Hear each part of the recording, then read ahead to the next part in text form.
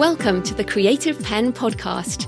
I'm Joanna Penn, thriller author and creative entrepreneur, bringing you interviews, inspiration and information on writing, publishing options and marketing ideas for your book.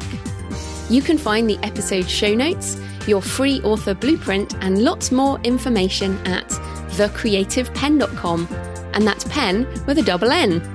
And here's the show. Hello creatives, I'm Joanna Penn, and this is episode number 619 of the podcast, and it is Saturday, the 23rd of April 2022 as I record this. On today's show, I'm talking to Theodora Taylor about her book 7-Figure Fiction, which is all about how to tap into universal human needs to make your books irresistible to readers. We also talk about how Theodora went from traditional publishing to indie, about 7-figure ambition, and how she is choosing wide and asset creation over KU and advertising. So that's coming up in the interview section. In publishing and book marketing news. So Orna Ross has a blog post on self-publishing predictions for the 2020s on the Self-Publishing Advice Alliance of Independent Authors blog. It's a great read and includes further decentralisation of publishing with examples such as Brandon Sanderson's Kickstarter and Katie Cross, who makes most of her income selling direct on her website. And if you used to listen to the 6-Figure Authors, Katie's been on there a couple of times. This also feeds into the prediction that author business models will continue to diversify with different income streams and the continued rise of author collaboration and empowerment. Now, of course, I talk about these futurist themes a lot, but as Orna says, the point of these predictions is not to be right so much as to get authors thinking in the right way about what's ahead. What are the consequences of these trends in our industry? What should a new author consider? A mid-list author? An authorpreneur? Should we be changing or doing anything differently? How do we prepare ourselves for the future?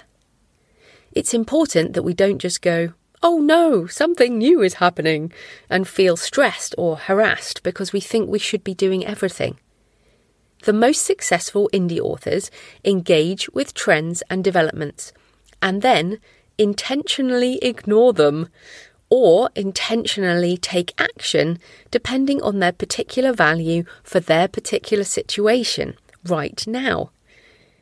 And I love all the futurist stuff, but I don't love all the futurist stuff, actually. I pick the things, obviously this is a writing, publishing, authors thing. I don't share a lot of the stuff. For example, I've been reading or listening to this book on synthetic biology. I'm just not talking about that at all because this is not a synthetic biology show.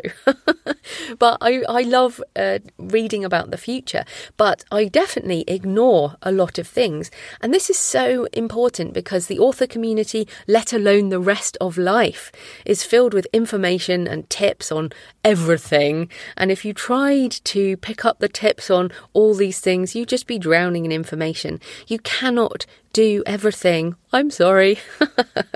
You have to choose and then intentionally ignore the rest. I think this intentional resistance or intentional ignoring or intentionally saying no, this is something I definitely struggle with, but we all need to do more of. We have to push things away because otherwise we just become overwhelmed and stressed. So if you're someone right now who's overwhelmed and stressed with everything, what do you need to intentionally say no to? For example, I had someone again this week say, why don't I do TikTok? Because it's the place to sell books at the moment. Now, I literally have never even looked at TikTok. I've seen a TikTok video when it's been shared on Twitter, but for example, I use Twitter. I don't use TikTok. I don't do video. I stopped doing I do some video, very, very little video these days. But yes, TikTok might sell books for some people, but I do not have the bandwidth for TikTok as a consumer or as a creator. Now, I've obviously built my career on the long-term value of content marketing, not the short-term spike of social media. Podcast interviews with transcripts are discoverable for years and years. Some of you might be listening now in my future, even years ahead in my future. And we all have to make our choices about who and what to pay attention to. Now, I tend to go down rabbit holes in order to form an opinion. The last couple of months I've been down the crypto rabbit hole, and then I decide to ignore or embrace things depending on how I feel about it. If I'm still excited, then I'll be like, yep, I'm going to embrace this, I'm going to do it. If I move towards something and it repels me in some way, then I just say, right, I'm not going to do that. And this is a kind of combination of looking at signals, listening to things, learning enough to form an opinion that is based on fact instead of emotion, and then tapping into, I guess, emotion as to whether I want to continue in that direction or not. So you're going to have to do that as well for yourself. And we're all different people, so that will help. So this questioning attitude also ties into the latest interview on my Books and Travel podcast with Brianna Madia about the unexpected road to an unconventional life. And we question the existing way of living even. And it applies to many areas of our lives because we just keep putting ourselves in boxes and thinking that we can't break out. And sometimes we need to take a step back and think, why am I doing things this way? What changes could I make that will lead me to the place I really want to go? And that's on my Books and Travel podcast on all the usual apps. And talking of going down rabbit holes and learning things so you can decide whether or not to embrace them, then I highly recommend the latest story bundle on writing, craft and writing business at storybundle.com/writing. Limited time ebook bundle with books, ebooks and course. It includes publishing pitfalls, writing craft for the working writer, how to use deliberate practice, create a character clinic with Holly Lyle, free your inner non-fiction writer, do quit your day job, A Writer Prepares by Lawrence Block, how to write clean first draft writing with Dean Wesley Smith. Dean is a discovery writer and he has a book called Writing into the Dark, and this is his course on clean first draft writing when you're a discovery writer, which is awesome. Well, it's not just for discovery writers, of course, but yes, I've actually put that on my list to do. Plus starting your own business with Christine Catherine Rush, and the bundle includes my futurist book, Artificial Intelligence, Blockchain and Virtual Worlds, the impact of converging technologies on authors and the publishing industry. You can get all of those ebooks and the course for one special deal, and you can check out the bundle now at storybundle.com/writing. It is only available until around the 10th of May 2022. So yes, go check that out, storybundle.com/writing. So in my personal update, I have been sick this week with shock horror, a head cold that was not COVID. You can probably hear it in my voice. But yes, I did test, and who knew there were other viruses other than COVID around. I actually hung out with my nieces and my family over Easter weekend, as many of us did, and they're 5 and 6 years old. So when I see them, I often get sick, which is good because, we also have to have these other things. But yeah, so I've been sick this week, haven't got as much done as I would like. But in terms of writing, I am in the first draft of How to Write a Novel, which is going from chaotic mess to a much more organised draft. And yeah, I'm really happy to be into it. It's definitely working this time. It's that moment when we embrace a project, when we say, yes, okay, I'm ready, I'm going to do this, and it all starts to fall into place. As I've mentioned, I've had that sort of 90,000 word draft since for 5 years or something like that. So yeah, I'm really committing to it now. I am doing the Kickstarter. I just have to finish the book and get it to my editor first before I decide on the timing. one of my biggest fears around doing a Kickstarter is somehow disappointing you. If you support the Kickstarter. I just don't want to put anything up until I know when I can deliver. I will deliver. It's just I need to know the timing. I've also been doing costings on a beautiful limited edition hardback, which will be gorgeous, and that will be seriously limited edition because I just want to do a really nice, beautiful book, which I've never done before as a limited print run. I've only done print on demand. I say that. I have only done print on demand since my very first book back in 2007, early 2008, when I did that first print run of 2,000 books, which went mostly into the landfill, but they were not beautiful. They were meant to be mass market. That was before print on demand really happened. So this is, I feel a lot of fear, but sort of circling back to what I said with Orna's blog post, we have to decide what we're going to embrace and what we're not going to do. And I want to embrace doing beautiful books that last longer than ebooks. Let's face it. But of course, How to Write a Novel will be available in ebook. It will be in audio. It will be all of those things. So more on that later. This week, I am heading to Arizona for the Creator Economy Expo, which is a blend of Web 2 and Web 3 opportunities across a lot of different creative disciplines, not just authors. There will be authors there, but most people do not run businesses as authors. So I'm really excited to fill my business well this week. I super rarely go to a conference where I want to attend every single session, but this is one of those. And I shall, of course, be sharing some of what I learn with you over time. So thanks for your emails and tweets and comments this week. The Rogue of Space said about Jessie's episode, "This was an absolutely fantastic podcast episode to listen to and reminds me of an artwork I've been meaning to create called Seeds of a Novel. One of my favourite parts in this discussion was about the Shackleton Prompt short story anthology. Can we make it?" Yeah, that was actually quite fun. Adam Roach says, "It remains day one," quote, "such an incredible focus for the day. Thank you for your consistent call to simply stay consistent." And thanks to Cello or Consuelo Burrito on Twitter, who said, "Catching up on the podcast while getting in a good walk. Sent a lovely picture from walking in the woods on Whidbey Island." Brilliant. So you can tweet me at The Creative Pen. You can send me pictures of where you're listening. Email me, joanna@thecreativepen.com, or leave a comment on the blog or the YouTube channel. I love to hear from you. It makes this more of a conversation. So this episode is sponsored by Pro Writing Aid, which is fantastic given the 7-figure fiction topic. I've also been writing about Pro Writing Aid in How to Write a Novel. It is great for fiction and non-fiction. I use it several times in my writing process, always before sending to my human editor, because I need the book to be the best it can be before I send it to a human. I don't want my human editor to have to deal with stuff I can fix myself with software. I love Pro Writing Aid. You have heard me talk about this before. I use it, as I said, several times after I get my edits back and I make my changes, and I use it again before I send it to a proofreader. I just think it's brilliant. It helps with suggestions around passive voice, often an issue, especially in fiction.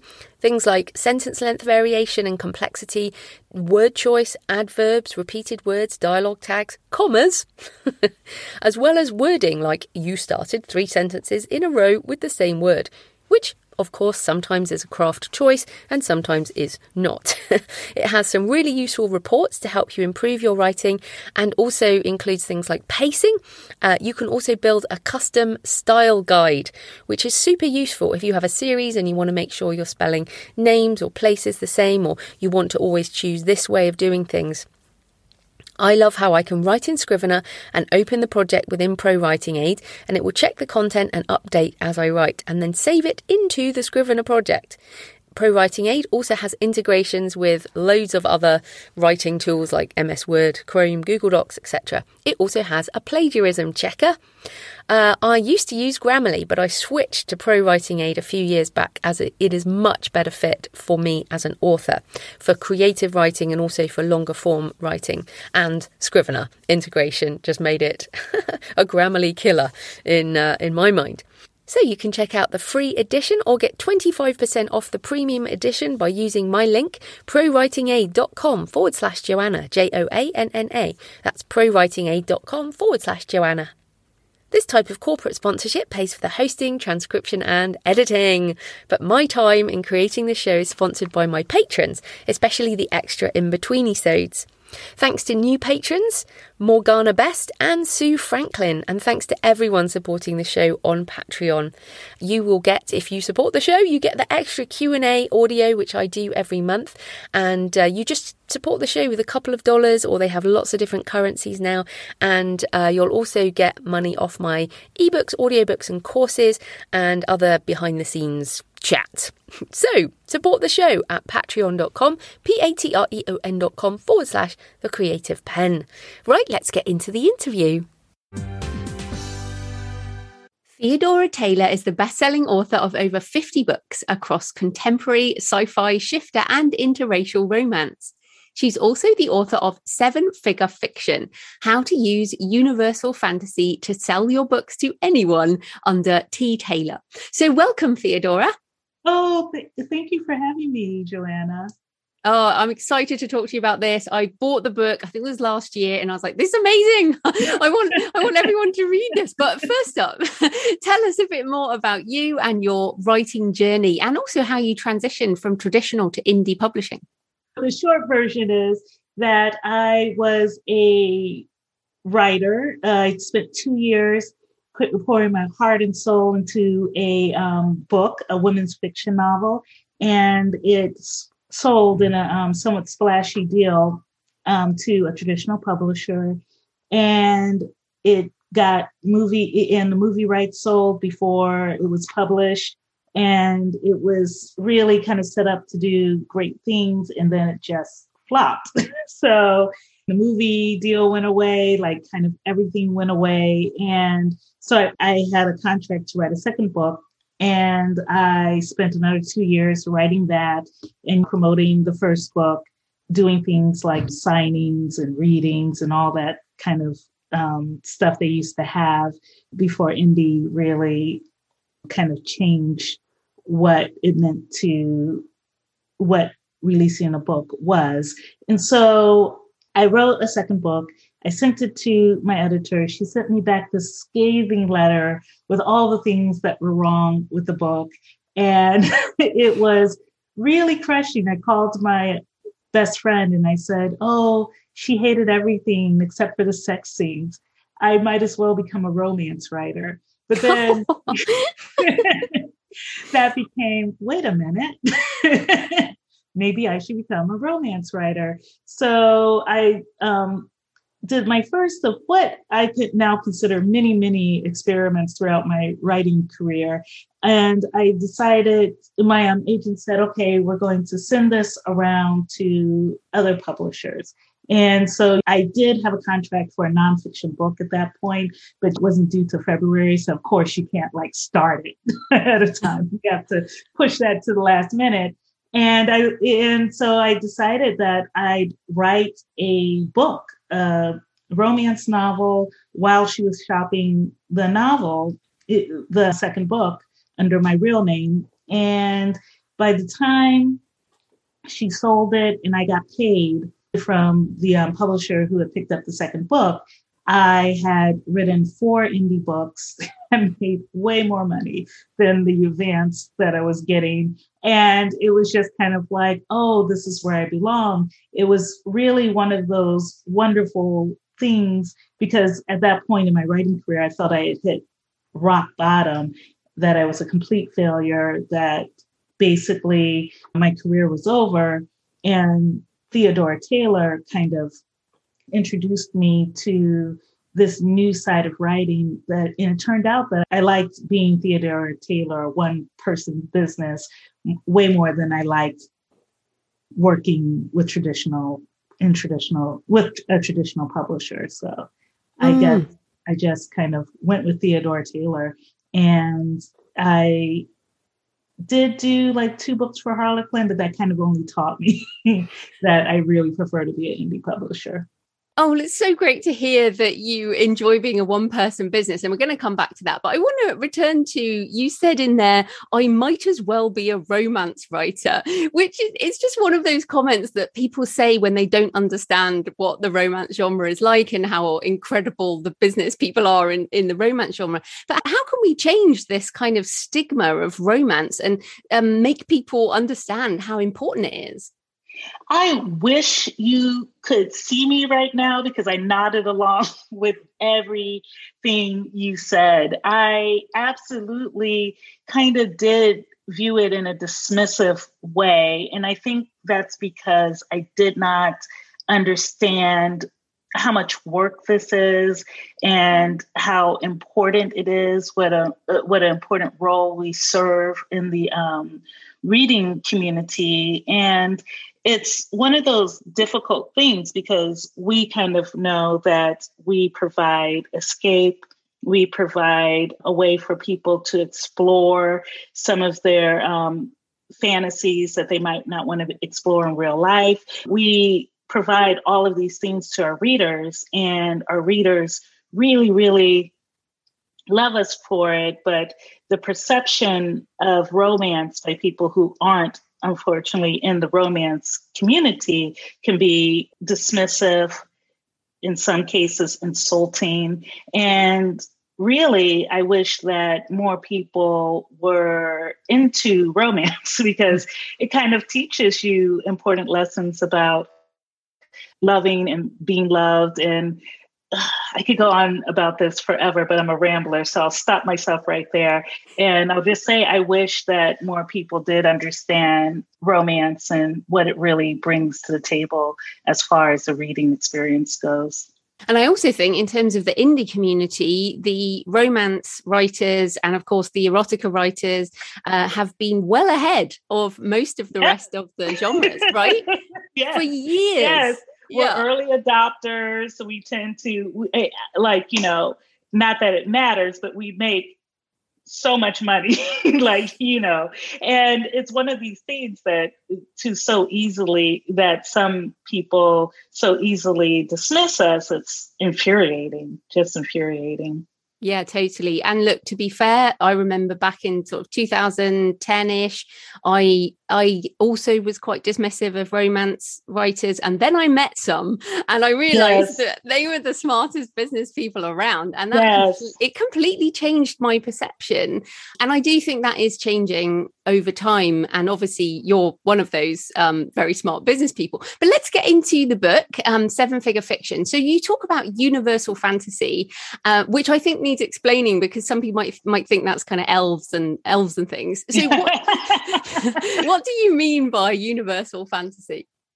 Oh, thank you for giving me that opportunity, because one of the biggest misconceptions are people saying, oh, can people who don't write fantasy, I really did not understand about the fantasy genre before I wrote this book, or I might have called it something else. But universal fantasy is basically those fantasies that we have.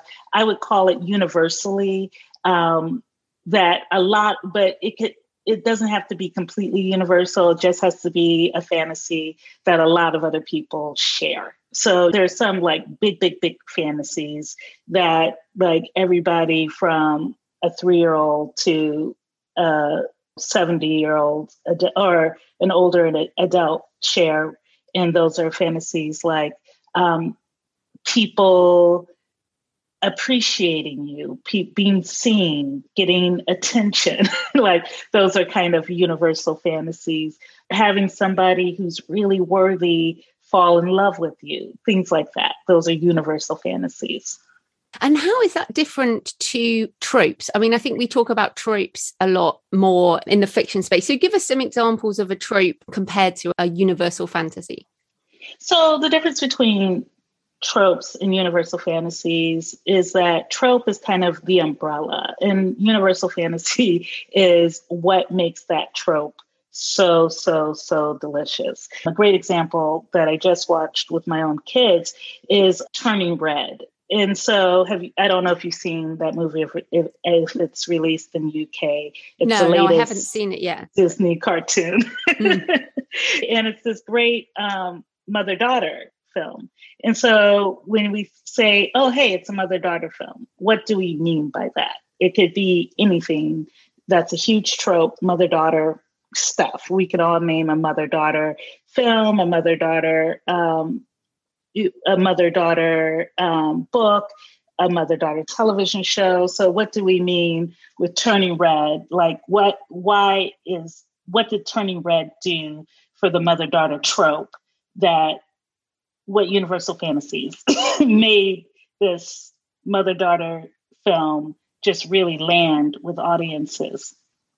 So we have Universal Fantasies within Turning Red, like learning your parents' secret, helping your mother in some way, like kind of proving yourself as an adult, which my middle schooler and my middle school person in my house is always trying to get us to give her more responsibility, to treat her like a fellow adult, even though she's 12. So that kind of idea that you get to make your own choices, that you do have what it takes to make your own decisions.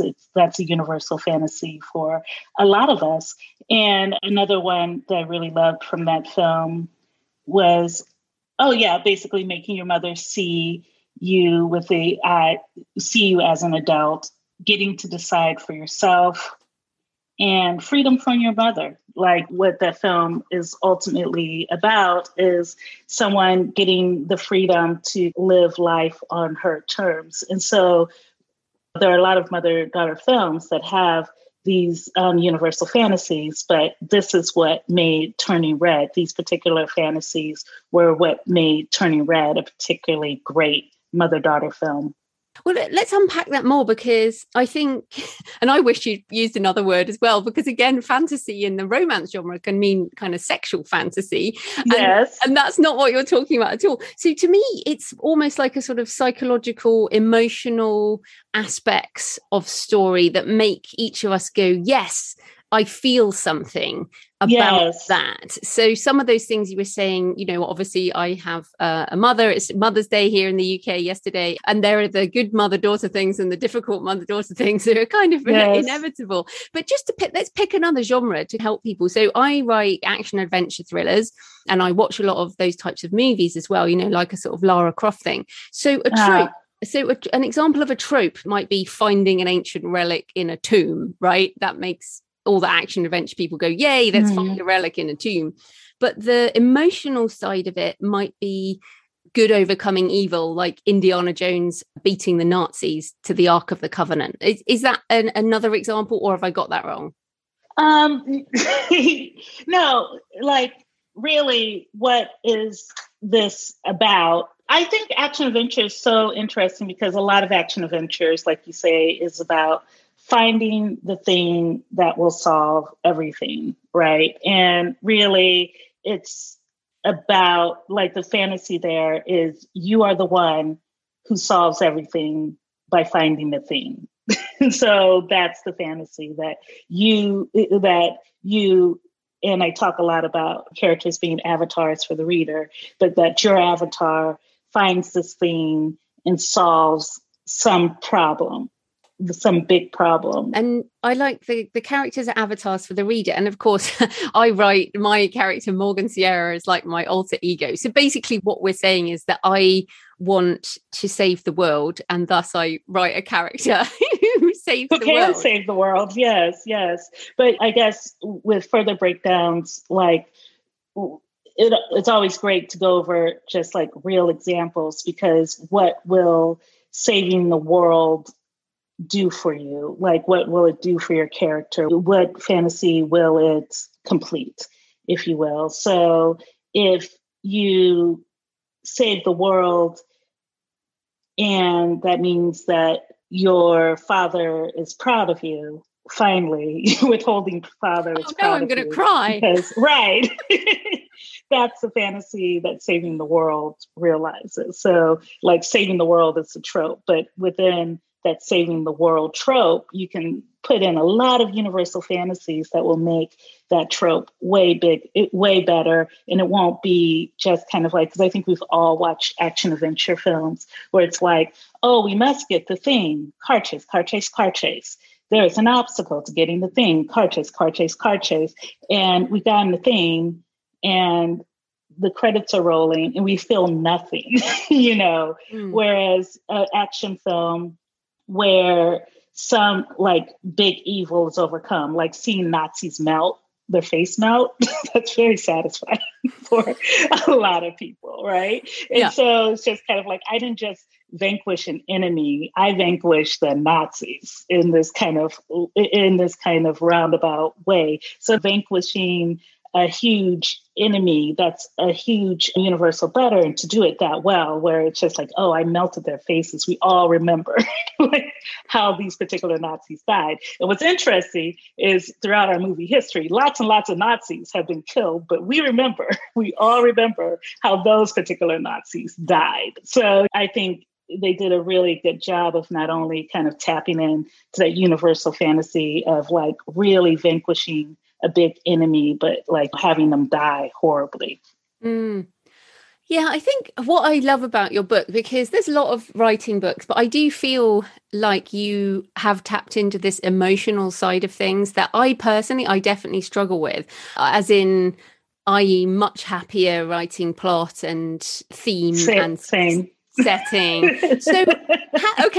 that's interesting. So how did you, because I kind of thought, oh, well, maybe you're just naturally empathetic. Like, how did you learn to see these universal fantasies behind the sort of tropes? Is there something you did, or have you just literally gone deeper and deeper for years?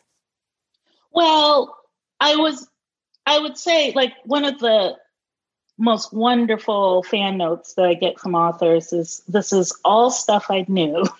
It feels like you broke something, like that you turned on a light in like a room I didn't know I had. Like I knew this, I just didn't know I know this. And it's making writing easier, because I think in the back of our minds, a lot of us are just kind of like, okay, I'm writing a good plot, I'm writing a good trope, all the elements are there, but there's kind of something missing. Like there's a disconnect with audience, or I don't know that an audience is going to like this. So in the book, I kind of explain what happened. I paid for a really expensive, not really expensive, it was worth every penny. But for me at the time, as where I was as an author, I paid for what I felt was an expensive class. And I realized that I would have to advertise this to audience beyond my original target audience. So my target audience, I write interracial romance. So my target audience is a pretty easy audience to pick out. It's like, oh, Black women who are either in interracial relationships or want to read an interracial romance.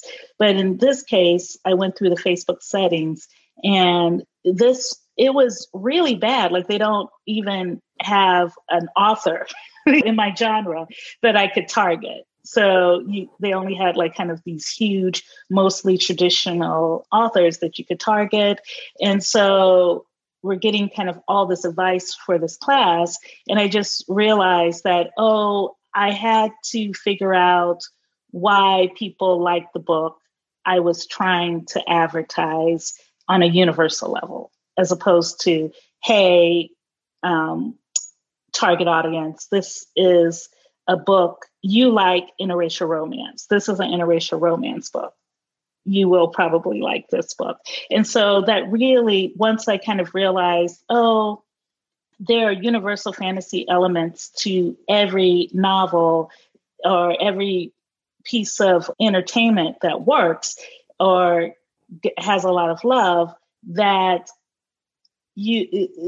appeals to audience.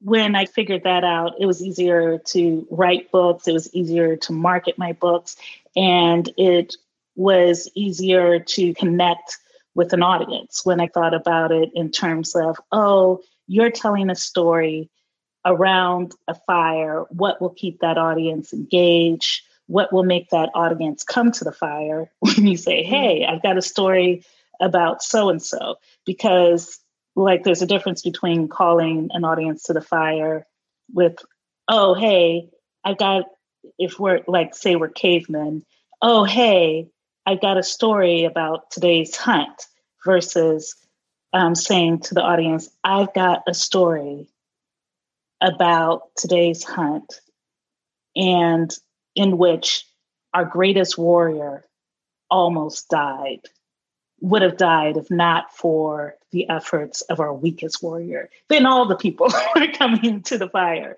to hear this story because you've just given them some universal fantasy. It's like, wait, the strongest warrior almost died, and he would have died if not for the weakest warrior intervening, and I'm weak in some way. The weak person turns out to be the hero. This is just tapped into a universal fantasy. Yes, I will come listen to your story around the fire. So that's kind of what universal fantasy is. Yes, and I read the book on Kindle, and I've bought a hard copy because and people listening, if you feel this way, like I feel like I need to read it over and over again and to work out what am I, because I totally get what you're saying, and yet I cannot figure out in my own books what they are and what I need, and because we write the books we need, right? And we watch the things that satisfy us in some way. So I think it's almost like a know yourself, but also know your reader. And I wanted to just come back on the interracial romance thing, because I love that you basically discovered that it's not just people in mixed race marriages or whatever. It's also just people who like stories. And I mean, have you seen, Bridgerton? Bridgerton is a great example. Like have you seen the latest series of Bridgerton? I'm watching it right now. I'm on episode 4. So it's so good. Very upset. I'm very upset right now. Very upset. And I think I'm meant to be, but I'm going to keep on going, even though I'm upset at things that have happened in episode 4. That's all. Well, what's so funny is my husband's far more romantic than I am, but we ended up yesterday, we binge watched like 5 hours because we couldn't stop watching, because we were like, stop doing that, stop doing that. And it's just like just incredible storytelling. But of course, Bridgerton, if people don't know, if people listening, it is an entirely multiracial cast, right? It's really quite super diverse, and it doesn't matter, like it really doesn't matter. We're there for the story, not the differences between people. And of course that it's important as well, but I love that you sort of went, do you know what, it's not just about this thing, it could be much, much bigger. And so often we get trapped in demographics, women between 45 and 65 like this type of book, and it's like not true, right? No, it's somewhat, so I always say both are true. Women between 40 and 55 really like your book about witches, middle-aged witches. They just love it, right? But at the same time, maybe women who are younger than that will love your book about middle-aged witches because it's about women overcoming something society have put up on them, or a woman, or maybe they'll be interested because something happens on a universal level that kind of speaks to a fantasy within themselves and the like. And so really what this book is saying is that your audience is much bigger than you think it is, because I think one of the things people do is just kind of like, they'll say something like, oh, I write romance. So, women won't be, or men won't be interested in it. This person won't be interested in it. And this person won't be interested in it.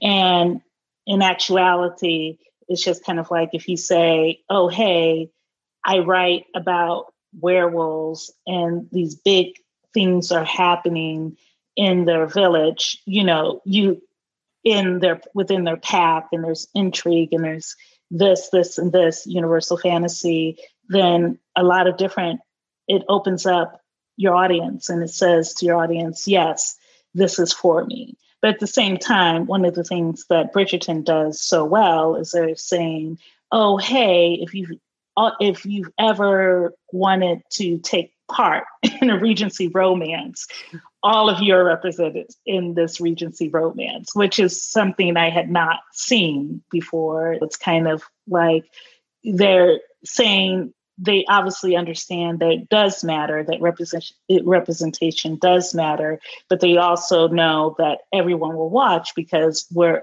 all in it for this fantastic story that kind of appeals to us on a universal level.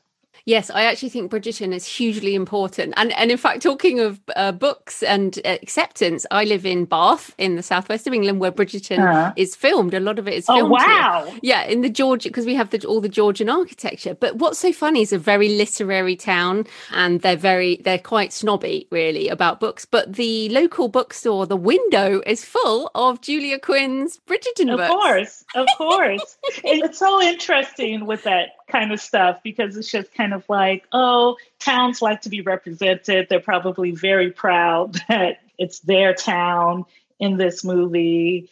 And like a lot more people will pick that up because it's that. Yeah, exactly. Yeah, it's really funny. But right, I want to change tack a little bit because I wanted to come back on the business side. You mentioned near the beginning that you enjoy being a one-person business. What I love is that, well, the book is called Seven Figure Fiction, and your confidence just jumps off the page. I love it. I love reading confidence around business as well as writing. But if authors are, you said at the beginning that you had failure at the beginning. How do authors get to this level of confidence that they can make a business work? How have you grown into that attitude, or did you always have that attitude?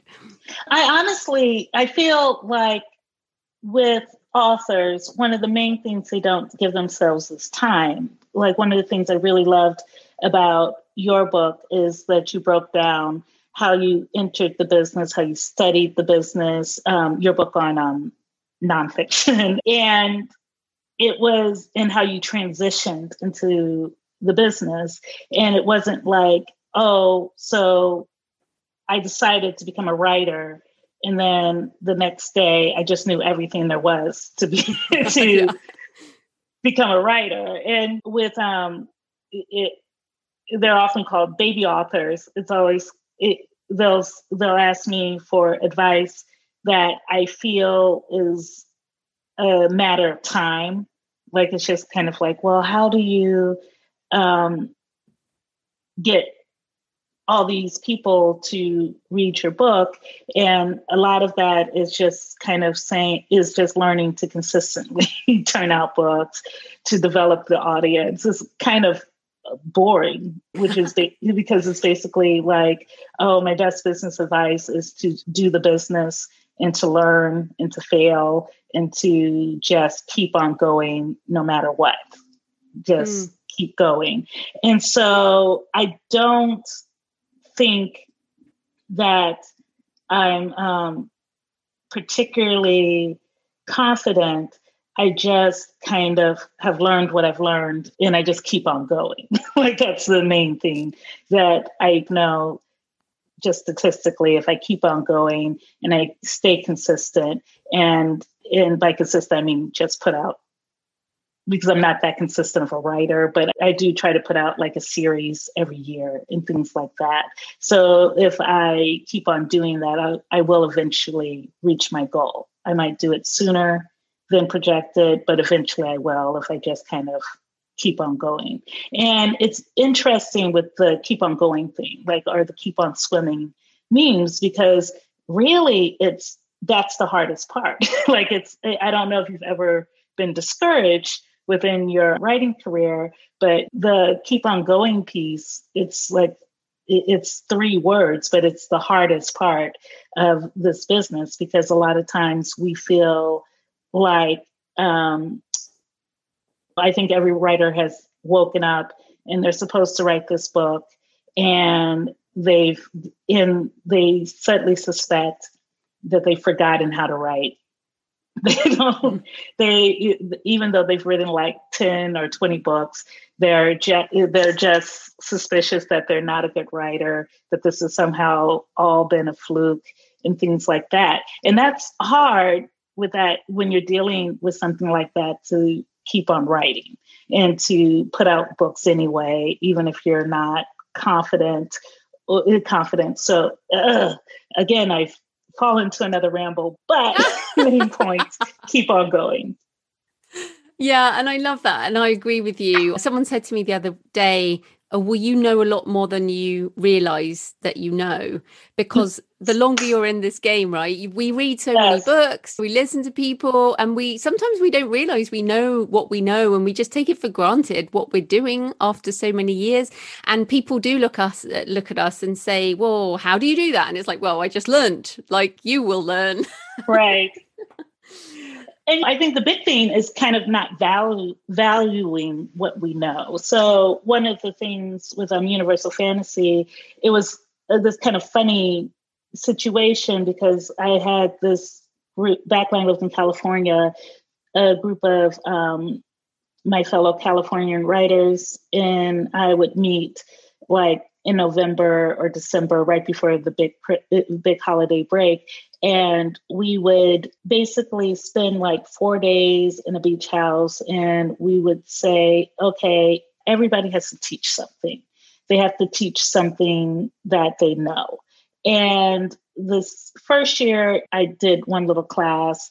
And the second year I was just like, I don't really have much that I know. And there were some kind of like big hitters coming to the conference because we always invited people outside of our group to come just teach us for an hour, one thing, like do one workshop. And I was like, but I do know how to sell books to people outside of my audience. And so I presented it, and it was this kind of crazy thing where it juggernauted, and RWA was just like, chapter was just kind of like, could you come present that to us? And so I did. And then people kept on hearing it. And it was just kind of like, oh, it's this thing that I know, but I wouldn't have necessarily put value on it until I started teaching other people this thing that I know. And I think a lot of women in general do that. It's just like, oh, a lot. You're good at business, but they don't necessarily give themselves the credit. Yeah, absolutely. Really looking at what we know and making sure we're using that. But I also wanted to ask, so back to the 7-figure fiction, and you do say in the beginning of the book, I'm not a 7-figure author, but you're a multi-6-figure author, as am I. And you clearly have this aspiration for 7 figures, which I also do. And I love talking about ambition because people often shy away from it.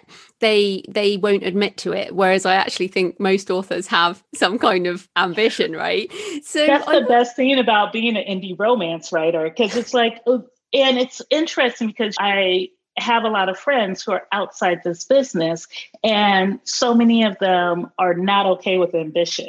If you're ambitious and you want to find another group of women who are also ambitious, it's like romance writers. It's amazing.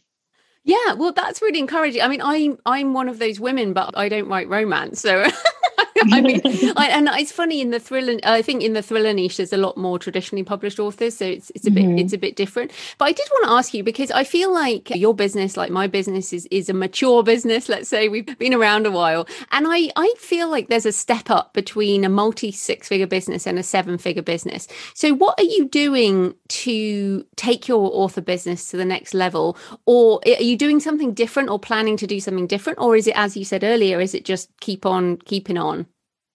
Okay, so this should come with the caveat. This is what I'm doing. It's not a suggestion for what other people should do.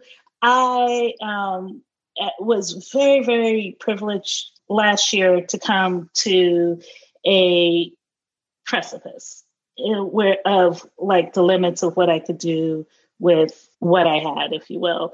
And so I made it to like number 10 in the Amazon store with a KU book.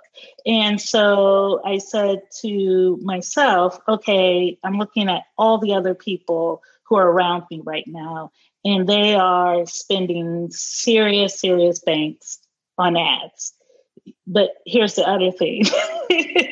I have 2 other books due in this series, and I really kind of immediately need to be writing. And also, I am just more of a writer than I am an ad person or something like that. So it was just kind of like, you could do a huge spin on ads and like you could really level yourself up, because that's literally the difference. Once you start getting into kind of like the really low numbers, there's just a ton of ad spend going on. Or you can really, really, really, really think about the organic ways that other non-KU authors reach that 7-figure platform that might be more in line with how you do business. Because the way I do business is that I write a book, I market a book for maybe a few days, and then I'm back to writing a book. And almost nobody who's really great at marketing would suggest that you do business that way, but that's kind of where I'm at. So I decided that I would need to, in order to hit my goals, is to go wide. First of all, like just be in more places, do more long-term investment, things like audiobook, German, and basically have a lot of different income streams going. And that's been really interesting because it's the money I would have invested in ads, say, are now going into just making sure that I have money coming in from all these different places. And it really adds up, and I'm really liking it. And I'm not at my goals yet, but I'm doing pretty well so far this year. And so it's just kind of like, well, I think I'll hit this goal, this 7-figure goal in 1 year. To be clear, I have made 7 figures over the course of my author career, but I think I'll hit a 7-figure year in the next year or two by making sure that my audiobook program is great, my German program is great, that I'm translating, that I'm doing kind of all of these things to establish my author career, establish myself in other places. And for every author, I would say the big thing is it's funny, I'm reading this book by my really good friend Maggie Marr. It's called Books to Film, and it's a great guide that I'm just excited to blurb about how authors can get their books to film. And her main thing, like the first thing she says is, there is no one way to get your book to film. And then she proceeds to show you like all the different ways that the authors have gotten their books to film. And that's how I feel about the whole 7-figure goal. Like, there are authors who really like just kill it on ads and have hit 7-figure.